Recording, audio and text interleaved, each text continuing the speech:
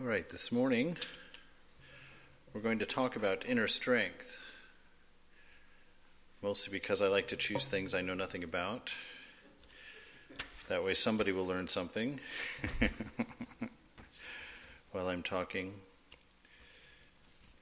And before we do that, I want to go through this little ritual of going back to what's important and to setting our space together so that we can really open up to the truth and understanding of these things. And to do that, in my studies anyway, over the years, actually ever since I was a little kid, I've kind of come up with three things that seem to be very important.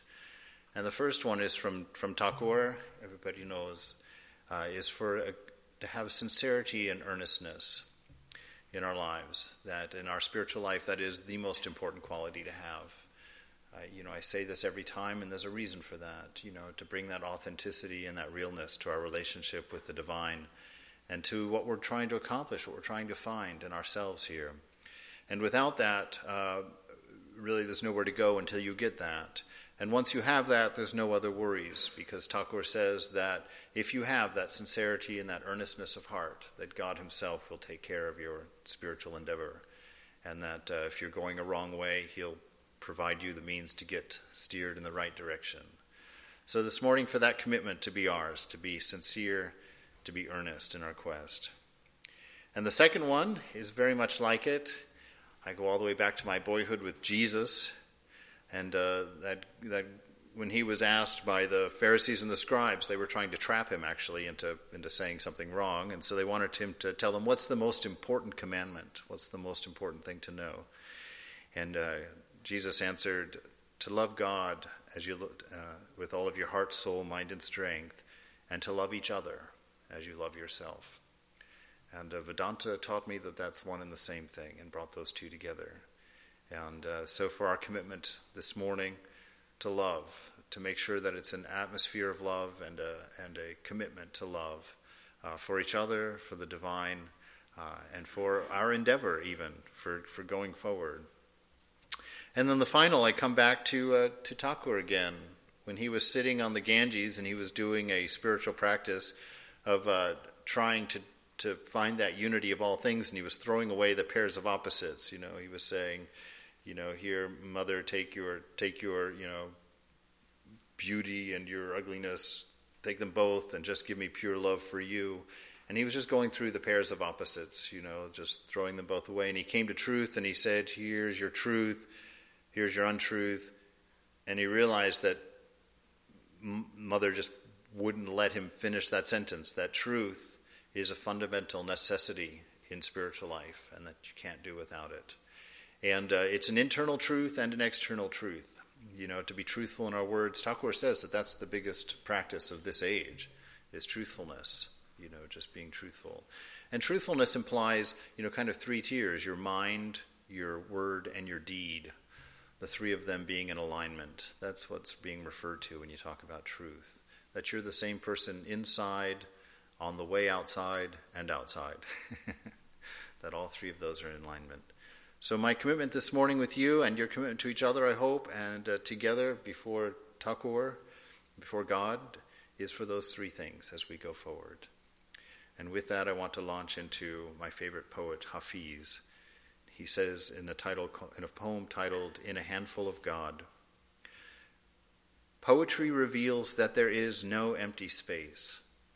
When your truth forsakes its shyness, when your fears surrender to your strengths, you will begin to experience that all existence is a teeming sea of infinite life.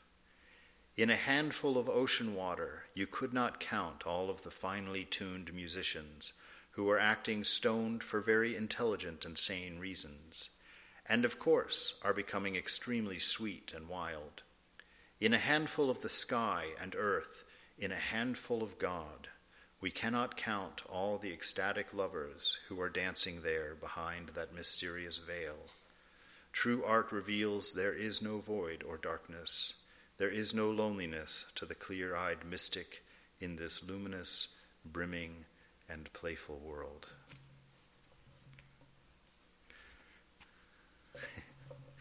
My volume of Hafiz has magically become a 2-volume set. So inner strength, it's necessary to attain that vision, to have that understanding, to go where we want to go, where we can be stoned for very intelligent and sane reasons. In one of Hafiz's other poems, he talks about going to the tavern, God's tavern at the corner, and imbibing deeply of divine inebriation, from that wine that has no end. And to get there, to get to that place, where that can be enjoyed, where the divine can be experienced like that in each other and in the mundane of washing dishes or scrubbing floors or, God forbid, cleaning toilets, that you can experience that divinity, that infinite number of well-tuned musicians singing that beautiful song. But we're standing, most of us, many of us, I know me, are standing at the foot of Mount Everest, when it comes to spiritual life, and just looking at this giant task that has to be accomplished. And, every time these things come up, anytime you talk about spiritual life, the first thing I hear out of myself and then out of people around, oh, it's so hard. Oh, how can we possibly ever do such a thing? Oh my God. How, and you sit there, you're looking at the mountain. How are you going to climb to the top of that thing? When you're at the bottom of Everest and you're looking at the top up in the clouds, you're thinking, I'm going home. Not going to do this. So how can we do that? What do we have to do? It's like you could do that. You could say, this is too hard, not for me, I'm going home. I like the mountain, beautiful, leave it at that, and not climb. And that's an option. That's even an option in spiritual life. You're welcome to stay at any level that you're happy. If you are happy and comfortable where you're at, God invites you to stay there, enjoy that bliss in that place. But know that there's so much more, and when you get tired of that place, when you're ready to move on. But know that if you're happy here, you're missing the real party. The neighbors are having a better one upstairs, and you're still invited, but just come on up at some point. We sit there and we think about all the possibilities of what we can't do. I might fall. Oh, it's going to be so cold. It's such a long distance. And we kind of build these reasons on why this thing can't be accomplished or why it shouldn't be done. Because we're at the beginning and it looks awesome. It looks overwhelmingly huge. But there's a thing that I learned in corporate America before I became a monk, if there's anything to be learned in corporate America. And it was this idea of being solution-oriented. We had one of those horrible conferences, where they had brought in outside consultants to booze Alan Hamilton. Oh, I shouldn't have said a name. Anyway, they came in and they were going to teach us how to do our jobs in a better way, having never done them themselves.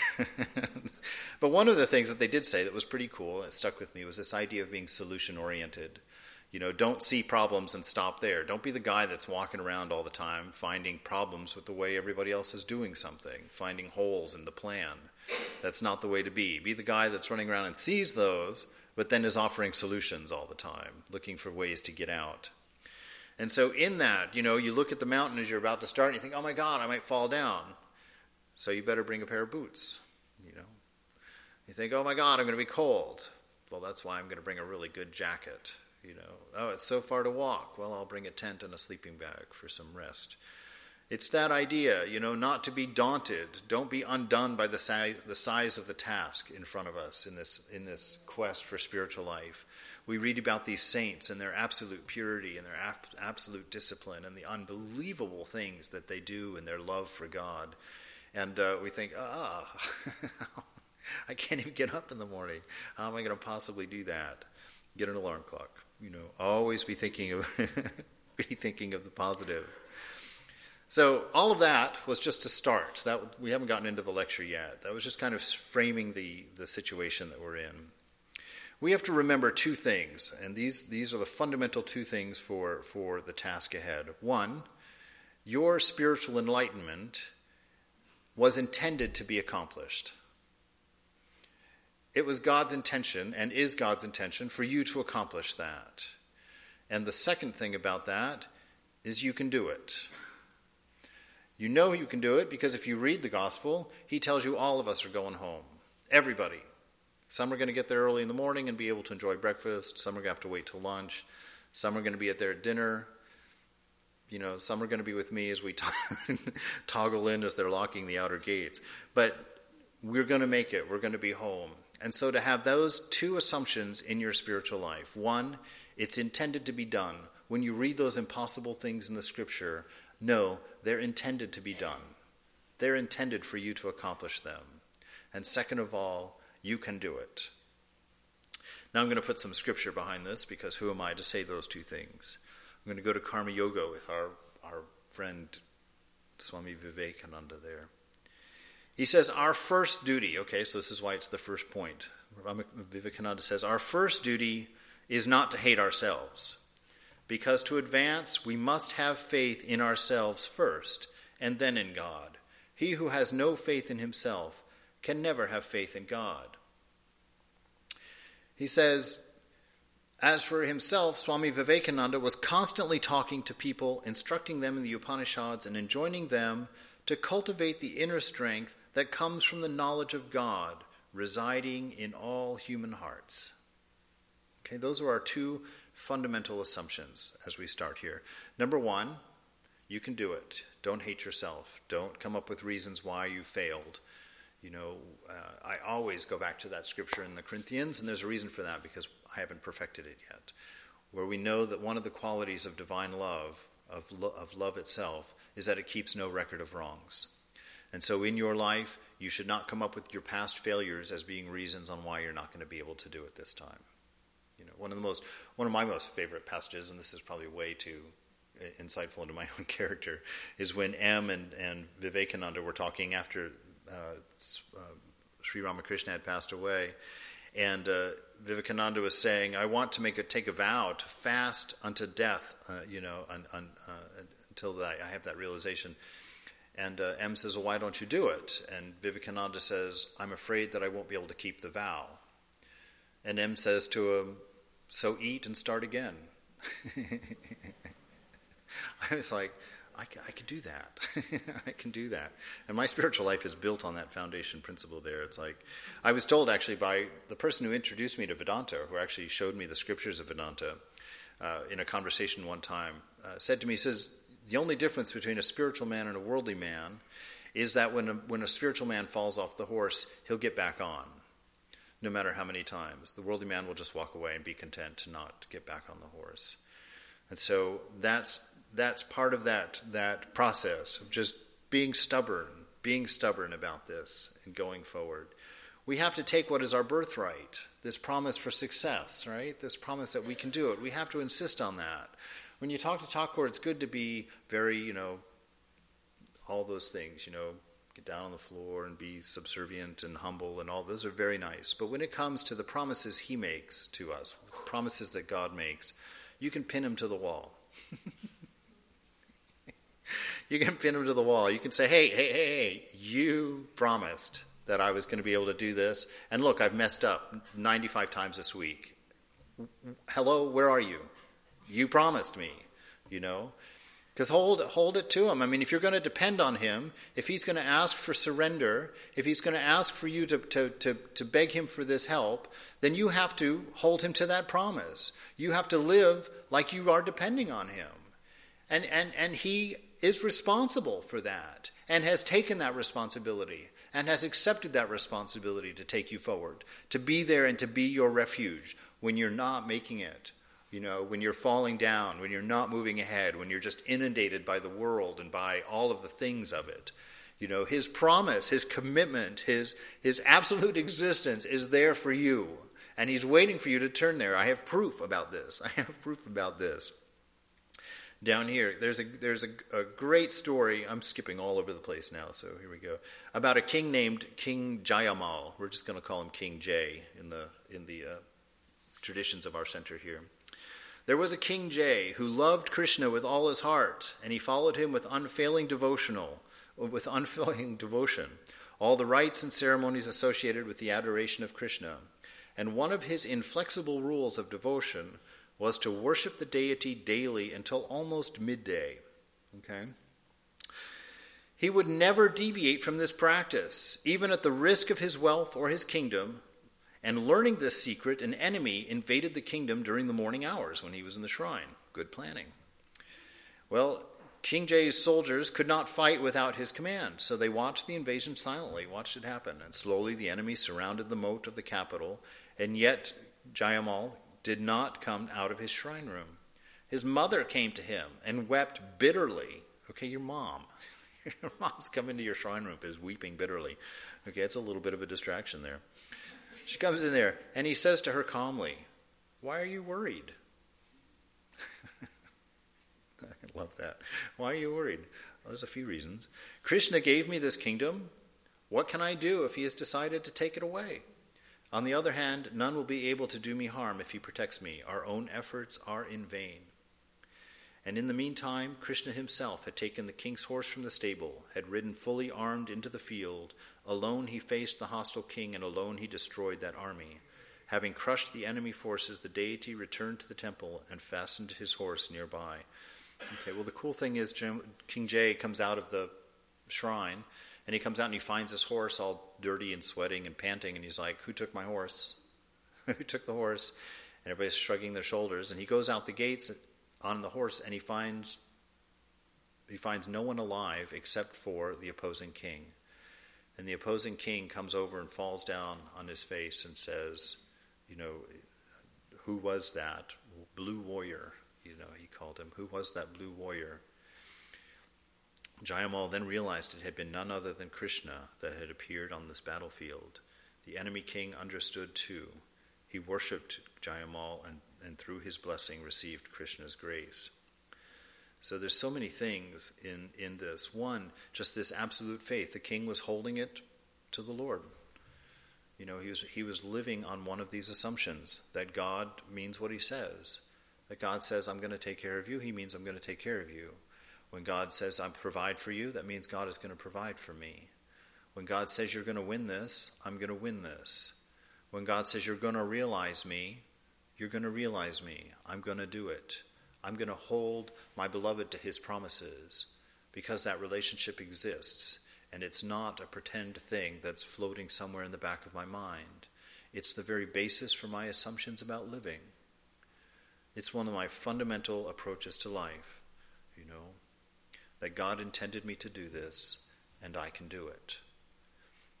This morning when we came in and we sat down in our chair, I didn't see anybody kind of testing in, like making sure, this is going to hold me up. Pretty much everybody, I'd say without fail, came in and just sat down in that chair. In our spiritual life, these fundamental principles of love, these fundamental principles of God, that he's made these promises, they're like that. These are assumptions that you don't need to test and wonder about. You can just sit down. You can just know. God is love. I am going to do this. It was intended for me to do this, and I'm going to accomplish this. It's very fundamental to my life. The cloak that we're just going to surround all of that in is love. I sometimes, people mention that I keep giving the same lecture and over again, and I was hoping that I'd be much older before people realize that. But, this ideal of love is the greatest that we can build a life on. And certainly it's one that we need to realize. We just keep talking about it. Hafiz writes another poem. He says, "The subject tonight is love." And he says, "As a matter of fact, the subject for tomorrow night will be love also. And the night after that, as a matter of fact, I can't think of anything else to speak of for the rest of our days together."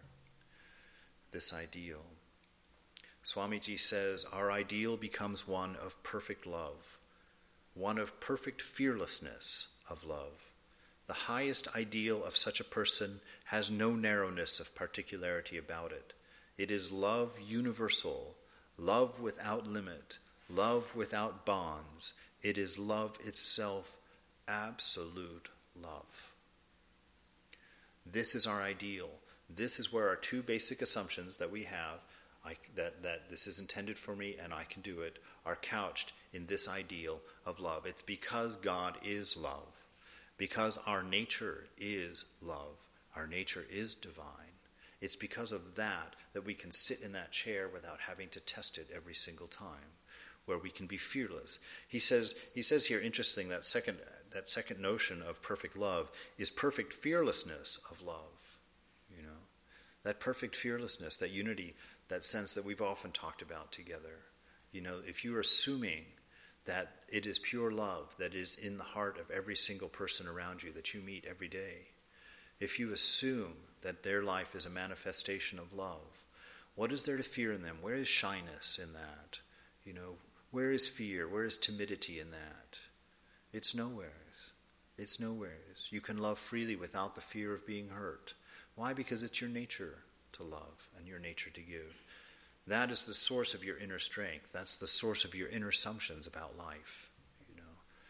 That these things were intended to be accomplished, and they will be accomplished, because our ideal is that of perfect love, unfailing, no narrowness, no bigotry, no fear, universal, without limit, love itself. Yes, absolute love. The lover has passed beyond all these things, beyond reward and punishment, beyond fear and doubt, beyond scientific or any other demonstration. Sufficient unto him is the ideal of love. And is it not self-evident that this universe is but a manifestation of this love? And this is Swamiji. This is cool. This really shows what it's like to see this ideal. He's going to go right into science here.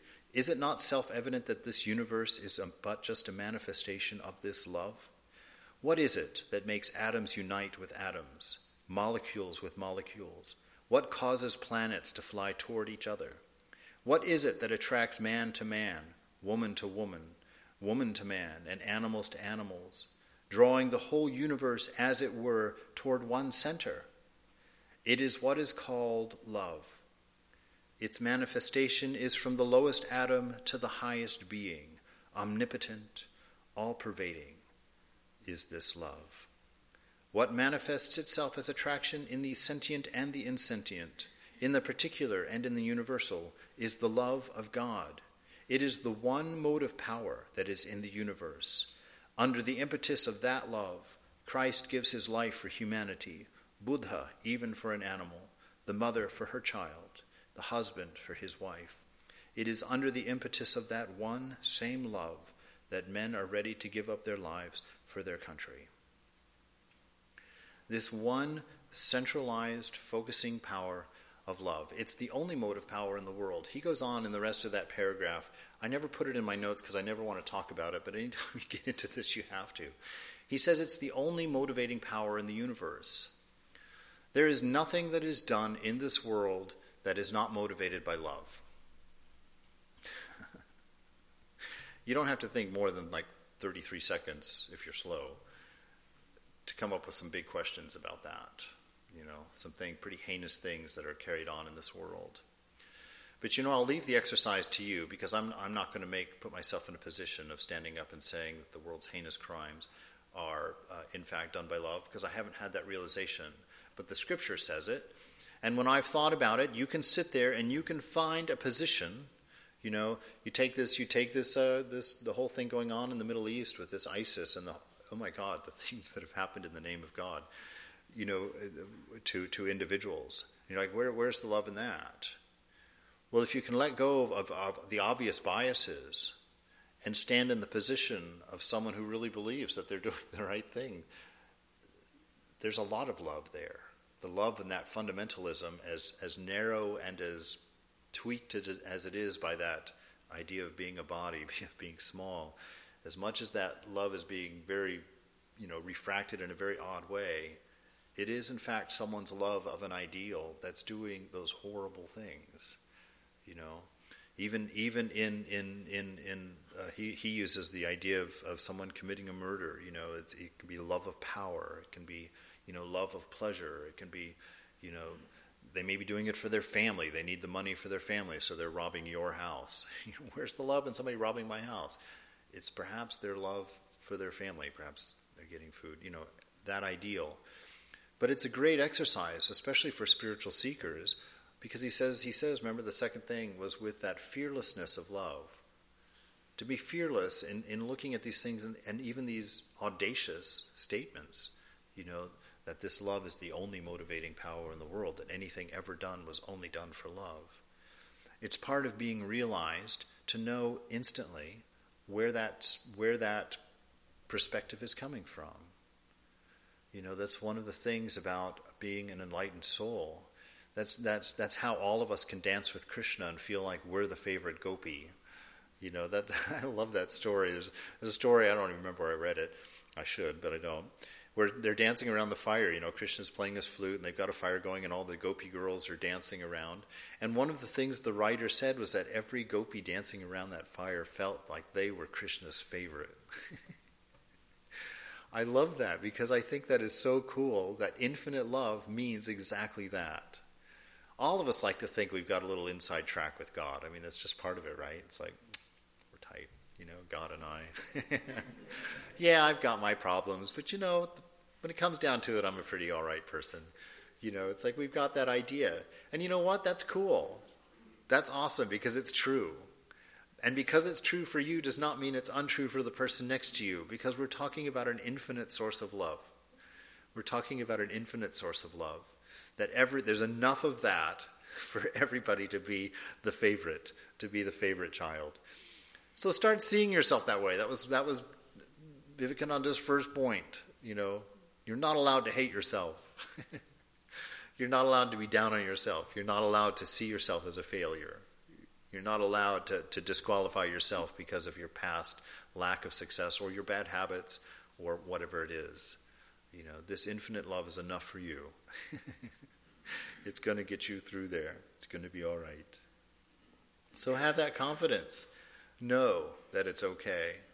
And in this confidence, be unflinching, like the king, sitting doing his devotions. Live your life with that kind of fearlessness. The army's circling the castle.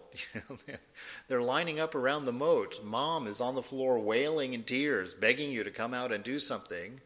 And you're just, it seems perfectly reasonable. How just this one time cut it short?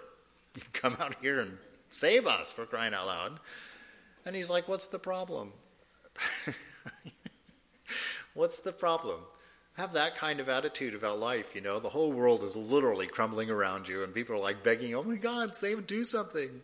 And you come out of the shrine, what's wrong? What's the problem? God is everywhere and always present. God is perfect and all. How does it go? God is everywhere present and always perfect. That idea, to see the world in that perspective and that understanding, that insistence on it, and be unflinching in the things that are feeding that in you. Be unflinching in your devotions to the divine. Be unflinching in your practices, unmoving in those things that are providing you with your conduit of understanding. Don't give them up lightly. Don't give them up lightly. I've said this a million times. Many people are way beyond this, but I have to talk about where I'm from. When I started doing my spiritual life, I made a commitment that twice a day I would sit down at my shrine, which I had made up at the time. There were no deities on it or anything. I just made a funky little shrine out of some brush, actually, that I found on the beach. But anyway, so there's a shrine, and I sat down there twice a day, and I knew that I was pretty much a flunky when it came to this kind of thing. And so I gave 2 minutes twice a day. That was my big commitment to my spiritual life, was 2 minutes twice a day. I would sit down and I had made up my own mantra, because I wanted nothing to do with organized religion. I had been beat up by that enough as a kid. I wanted something completely new and fresh and all my own. So I found when I'd go on a walk, I'd find these funky little things on the way. I found a little purple hippo one day. I brought that home and I put a little purple hippo on my shrine. And I would sit there and I would just think about love, because that's the natural thing to do when you approach the divine, even without a Bible or a scripture or a temple or an organized religion or a priest. The obvious thing to do is to approach love. It's obviously what everybody's worshiping. It's obvious what everybody's singing about, writing about, dancing about, is this ideal that we want. So to do that, to have this fun, 2 minutes might be ridiculous, but it's enough of a crack in the door that God will conquer every one of your fears and every one of your shortcomings through that little crack in that door. 2 minutes is enough, 2 minutes is enough. Don't let what happened to me here be discouraging to you. Do that 2 minutes. Do that 2 minutes, and do it unflinchingly. Don't let go. It's the source of your inner strength. It's the source of your ability to be inspired, to your ability to weep when you hear of love, to dance when you hear it in the song. And to know it's your ability to interpret every song, that no matter how weird it is, no matter what they're singing about or how explicit they are, your mind will be able to see the love of God that's being looked for in that song. Your eyes, your ears will be able to see the heart of the singer, that they may have confused this love with a billion other things, but your ears will hear that call for the divine and be inspired by it. We'll see that love in there. On this insistence, there's another great story. This one is with Lakshmi and Narayana. Once Lakshmi and Narayana were seated in Vaikuntha, this pretty cool place to be, heaven. And when Narayana suddenly stood up, Lakshmi had been stroking his feet, and she said, "Lord, where are you going?" Okay, so he's sitting there having a lovely time together, She's sitting there chilling out, and she's stroking his feet, and suddenly jumps up, "Where are you going?" And Narayana answered, "One of my devotees is in great danger. I must save him." And with these words, he runs out, leaves poor Lakshmi sitting there on the floor.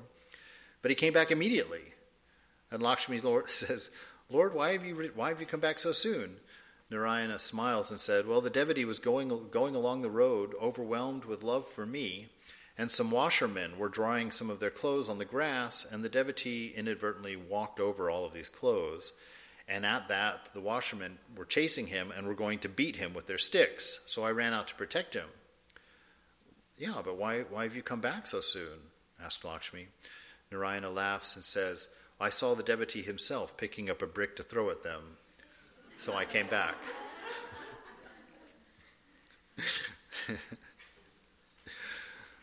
That's the kind of thing not to do. To have that, to be in danger and to not pick up your own brick and turn around to lob it at your attacker, that's some pretty high ideals. That's getting pretty close to that edge of fearlessness there. But this is from the Scripture. This is from God Himself, and this is the lessons of thousands of years of spiritual practice and insight and wisdom, saying God will do it. The divine does express, and is something that you can stand on, that you can know fundamentally in your life. So how do we take this into very practical things? I always like to take these things inside the head, because that's really where our spiritual life is happening. That's where our ideas about the outside world are happening. So how can we apply this idea of assumption inside? And part of it is this. When you know the right thing to do, which you almost always do, you know what you should do, and when the alternative is being poised and offered to you, a lot of us go into a battle, right? And we think that battle is kind of the righteous thing. It's like, it's a righteous battle. And we sit there and we argue and argue and argue. But according to this approach here, you've already lost that battle, because you've let it be a battle. You're testing the chair. You're making sure it's strong enough to hold you up. In this kind of living, in this kind of spiritual practice, you don't enter into battle. You sit in the shrine room of the heart, and you just know that's not the right thing for me to do. It's not a question. I'm not arguing about it. I'm not going to pick up my own stone and start throwing things at it to protect myself. I'm not going to come up with the arguments on why I should stay strong and all those little points I remember about how I'm going to. No, in this kind of faith, you don't enter into battle. You stay in the shrine room of your heart. No, it's not done. Not done. Because you believe in yourself. Because you know that you are that divinity. You know that God works by you knowing who you are. Vivekananda, in his Practical Vedanta Lecture 3, I think it is, he says, "More and more, I do not believe in an external God, for everything in my life has come from within." This is a man who's seen Kali dancing in the shrine. This is a man who's seen the walls of a room whirl away at the touch of his guru, saying that more and more as his life has gone on, he's not looking for a God out there. For God has always moved him from the inside. So he's gone inside, he's going inside.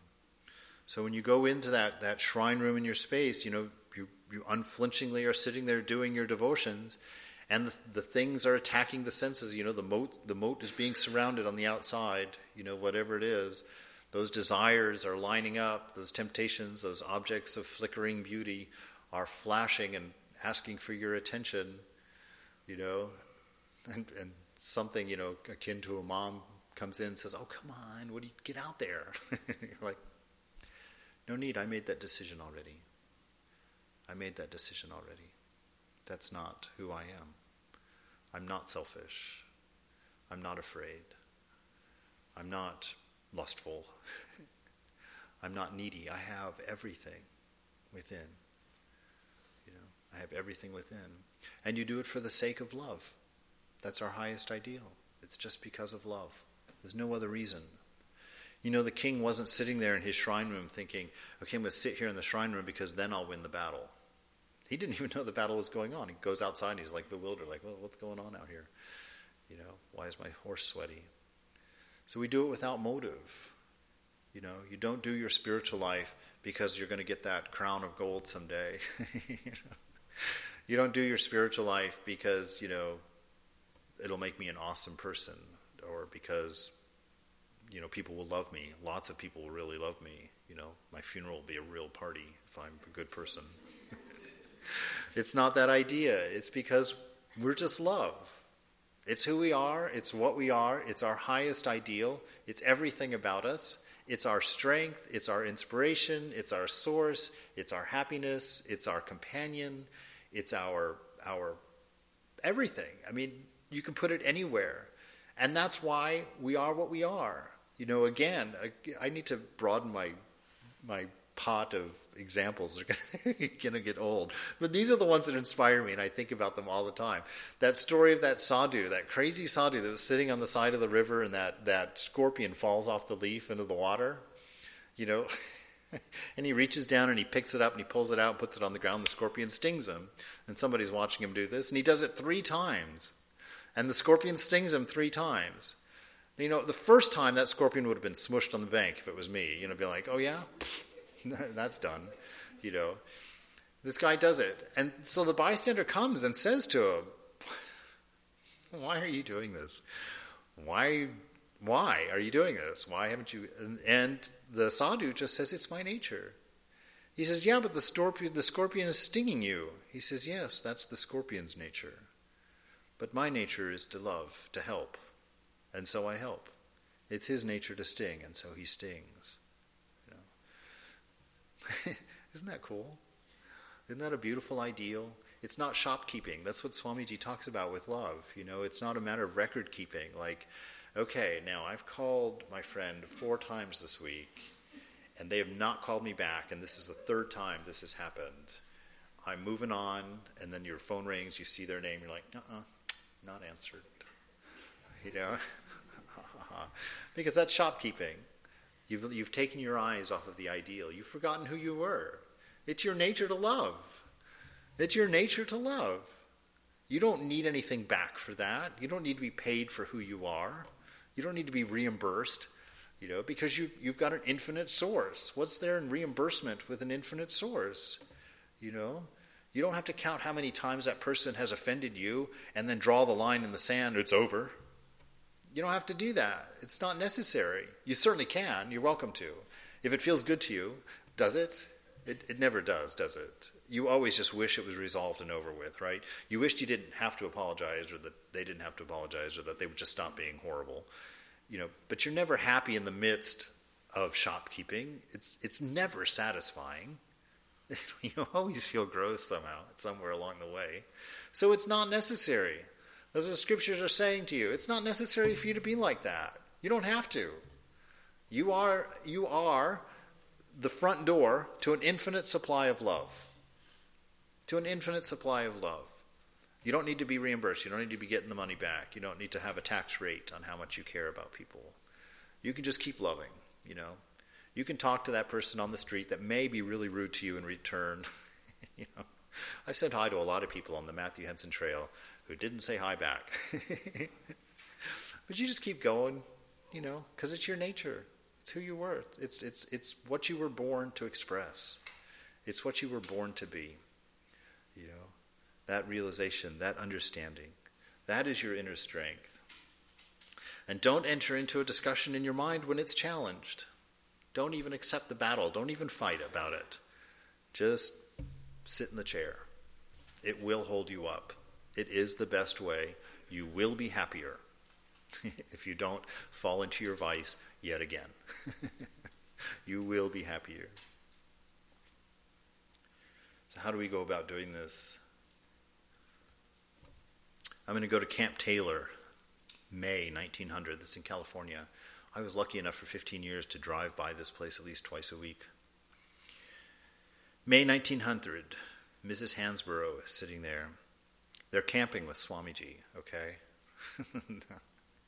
You want to be jealous. You're allowed to be jealous of Mrs. Hansborough here, who's camping for like 18 days with Swamiji, meditating with him every day. Swamiji built a fire on a spit of sand and ran out into the stream, and we all sat around it, or that ran out into the stream, and we all sat around it in the quiet night, and Swamiji sang for us and told stories. You have to pause and think about that. You imagine sitting around a campfire with Swami Vivekananda singing to you, telling you stories. Oh, wow. So, and such as those about Sukadeva and Vyasa, which he should have told me about those stories because I don't know them. Ida Ansel says, I close my eyes and I see him standing there in the soft blackness with sparks from the blazing log fire flying through it and a day-old moon above. We had a glorious meditation around the campfire. He said to us, you may meditate on whatever you wish, but I shall meditate on the heart of a lion. That gives strength. It was a never-to-be-forgotten night. The profound stillness of the forest, the beauty of the fire, and most of all, Swamiji, serene, majestic, evidently happy to be there, free from lectures and crowds. Though he was tired and needed a rest, how unutterably grand he was. We end life in the forest as we begin it, he declared, but what a world of experience lies between the two states. I can still feel that great peace and power of our meditation that night whenever I think of it. Whenever I think of it. That whole beautiful experience there, your meditation is your inner strength. Your meditation is your feeling of love. Your time basking in the divinity of your chosen ideal is your source of touching this infinite storehouse of love, that you might be who you are, that you might realize your nature, that you might be fearless, free, and open. Meditate on the heart of a lion. Meditate on the lion of Vedanta. Sit and read the words of Ida Ansel and put yourself on that spit of sand. Sitting with God, your God, the most intimate experience you ever will have is with your God, your divinity. And your time with that divinity, bask in it. Look at how Ida and Mrs. Hansborough were basking in that, the way they described that time. We had a glorious meditation, the soft blackness of the night with sparks from the blazing log fire, and most of all, Swamiji, serene, majestic, happy, free.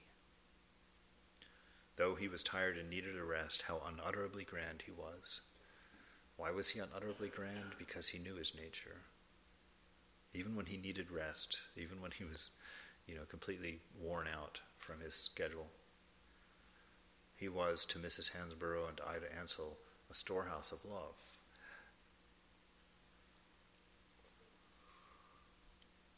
We shall crush the stars to atoms. We will unhinge this universe. Don't you know who we are? We are the servants of Sri Ramakrishna.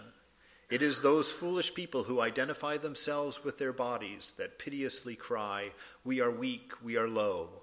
All this is atheism. Now that we have attained the state beyond fear, we shall have no more fear and become heroes. This indeed is theism, which we, the servants of Sri Ramakrishna, will choose. Give up the attachment for this world and drink constantly the supreme nectar of immortality. forever discarding that self-seeking spirit which is the mother of all dissension, and ever meditating on the blessed feet of our Guru, which are the embodiment of well-being, with repeated salutations, we invite the whole world to participate in drinking this nectar. Don't identify yourself with the limited, with this small thing, your body, this fearful mind, this limited manifestation. Know your real nature. Give up attachment to the world. This is for your inner strength. This is where you're going to find it. Give up your attachment for the world. Give up those things you think you need. Those things that you think provide you with your happiness. Those things that you think provide you with your peace. Those things that you think inspire you, that are objects, that are out there. Bring them all home. And know that everything that you saw in them, you were only capable of seeing because it was in you. Because it is in you. Bring them all home. Let go of the world. Drink constantly that supreme nectar of immortality. That infinite, unending, fearless existence. Drink of it constantly. Get drunk on that idea. Forever discard that self-seeking spirit. That comes from being limited. If you think this is all you are, you've got to feed it. You've got to give it clothing. You've got to find a place for it. It's always hungry. It's never satisfied. Your desires are never satisfied. There's like a brief moment where you're sated, and then it's on to the next thing, and the next thing will be like 3 times more involved. You can know that. I used to marvel, when I was young, it was the big deal to be a millionaire, and now we've got like billionaires, and like not just billionaires, but like the richest men in the world. We're talking like $140 billion, $170 billion, and they're still going to work. They're still reading the stocks and bonds on Wall Street. What? What? If money was what was going to satisfy you, at 170 billion, you'd think you'd be satisfied. You'd think you could just kind of kick back and be like, I pretty much don't care about Wall Street today. I pretty much don't care about the office. But it's not like that. It's not like that. You'll have 170 billion and you'll want 171 billion. Because the fluctuation in the market, there was a time where Bill Gates and Larry Ellison, where they kept going back and forth for being the richest man in the world, depending on how their stocks were doing. Like these guys can lose like 40 billion in a day just because the stocks go down a point or two. It's crazy. So anyway, they were going back and forth. And I was watching that. I was like, you know what? They're watching that. They're concerned about that. Because that's what takes somebody to that level, is watching and being concerned about something like that. Oh man, I got to really do it. I get back up there again. I got to be number one again. Because that's how the world is, man. Your desires will chase you like hounds. The scriptures say that. They'll just chase you down like hounds. You will never find satisfaction in them. There's not a blanket big enough in this world to keep you warm. Until you turn within and find that divinity inside. That nectar which has been obtained by churning the infinite ocean of the Vedas, into which Brahma, Vishnu, Shiva, and the other gods have poured their strength, which is charged with the life essence of the avatars, gods incarnate on earth, Sri Ramakrishna holds that nectar in his person in the fullest measure. Your chosen ideal has it. Has it. And he lives here.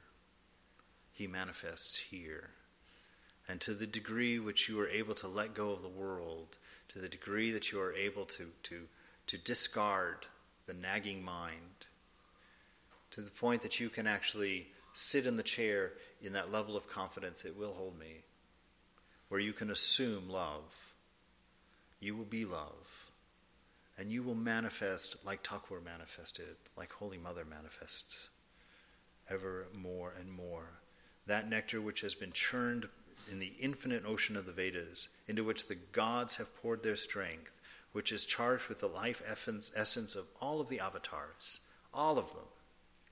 gods incarnate on earth, all the Jesuses, all the Buddhas, all the Chaitanyas, all the Ramakrishnas, they hold in their person that nectar. Imbibe that. Swamiji says, he's described once in Kashmir, after an attack of illness, I had seen him lift this person talking about Swamiji, I saw him lift 2 pebbles, 2 stones, and was rolling them in his hand. And Swamiji said, whenever death approaches me, all weakness vanishes. I have neither fear, nor doubt, nor thought of the external. I am simply busy myself, making ready to die. I am as hard as that.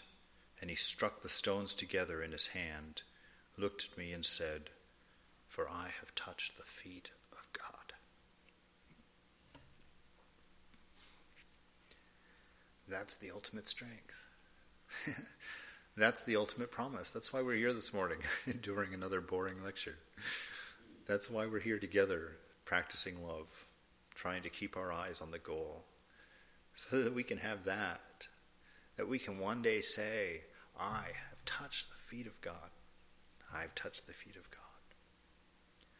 Hafiz says, like the morning breeze, if you bring to the morning good deeds, the rose of our desire will open and bloom. Because he understands your only desire is for the divine. That is the rose of your desire. All the other desires that you've linked, all the other things that you've linked that desire to are accidents, mistakes. You've been fooled by the mirror, You've been fooled by the mirror. So realize that it's just a mirror. That divinity is here. And the rose of that desire will open and bloom. Go forward and make advances down this road of love. In forward motion, the pain is great. To beg at the door of the wine house is a wonderful alchemy. If you practice this, soon you will be converting dust into gold. O heart, if only once you experience the light of purity, like a laughing candle, you can abandon the life you live in your head. Hafiz, if you are listening to this good advice, the road of love and its enrichment are right around the curve. These are the promises. These are inner strength. To know yourself, it's the same lecture over and over and over again. Love is the point of every scripture. It's the point of every moment you spend in meditation. It's the point of every song that we sing, every song on the radio. Why? Not just the ones this is so much bigger than a temple. This is so much bigger than a religion. This is love universal. This is love absolute. It is what every single person out there is trying to express perfectly in a day. It's the point that gets everybody out of bed. Now, everybody is, like I said, the scriptures say it. We've attached it to a lot of things. A lot of people think I'm going to work to make my money. I'm going to work to support my family that I love. I'm going, on it. I'm getting up for the date I'm going on tonight because I love this new person so much. Or, I'm going because I can't wait to go to this party. Those are the apparent reasons that we get up in the morning. Those are the apparent reasons that people out in the world get up. But this world is a temple. And the truth of the matter is, everybody here gets up for the same ideal, for that ideal of love. Divine love, absolute, full, pouring out, unlimited. That is the ideal. The temple for that is life itself, bigger than any bound of any religion, practiced by every person of every creed. As many paths as many people, Swamiji said. That's the challenge. Find your inner strength there. Know that it exists already. It's just a matter of seeing it. Swamiji said, another one of those things I go back to all the time. Don't seek God. Don't look for him. See him.